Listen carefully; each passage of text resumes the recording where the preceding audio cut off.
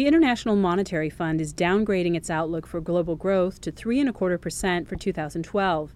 That's largely a result of intensifying strains in the euro area. The IMF says that growth prospects have dimmed and risks have escalated even further. So the outlook for growth is mediocre, and it could be worse. We have two main brakes on growth. The first one is fiscal consolidation, and then we have bank deleveraging, which is also going to limit credit. In an update to the World Economic Outlook, the IMF now expects the euro area economy to go into a mild recession this year. Many European governments have seen their credit ratings downgraded and now face higher borrowing costs. As a result, they're cutting back on spending and raising taxes, putting a drag on growth. The problems in Europe may lead to slower growth in emerging and developing countries as well. Emerging markets are already affected. We see it through trade.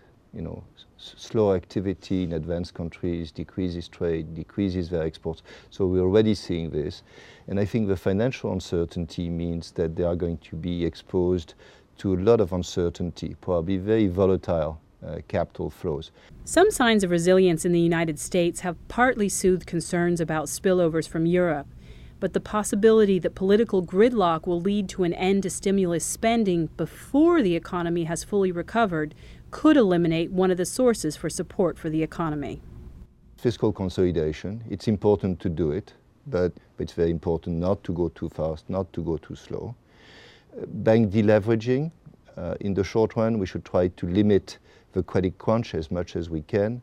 This means using public capital maybe to recapitalize banks in Europe. There's a number of things we can do.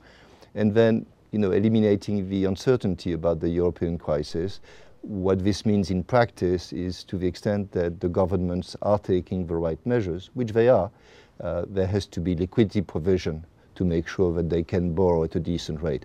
The IMF says that decisive and consistent policy action is urgently needed to help put the global recovery back on track. In the euro area, the priority is to restore confidence by supporting growth while reining in deficits and debt. The IMF says that the European Central Bank needs to continue to provide more liquidity and low interest rates. Quick implementation of existing agreements will also help restore confidence.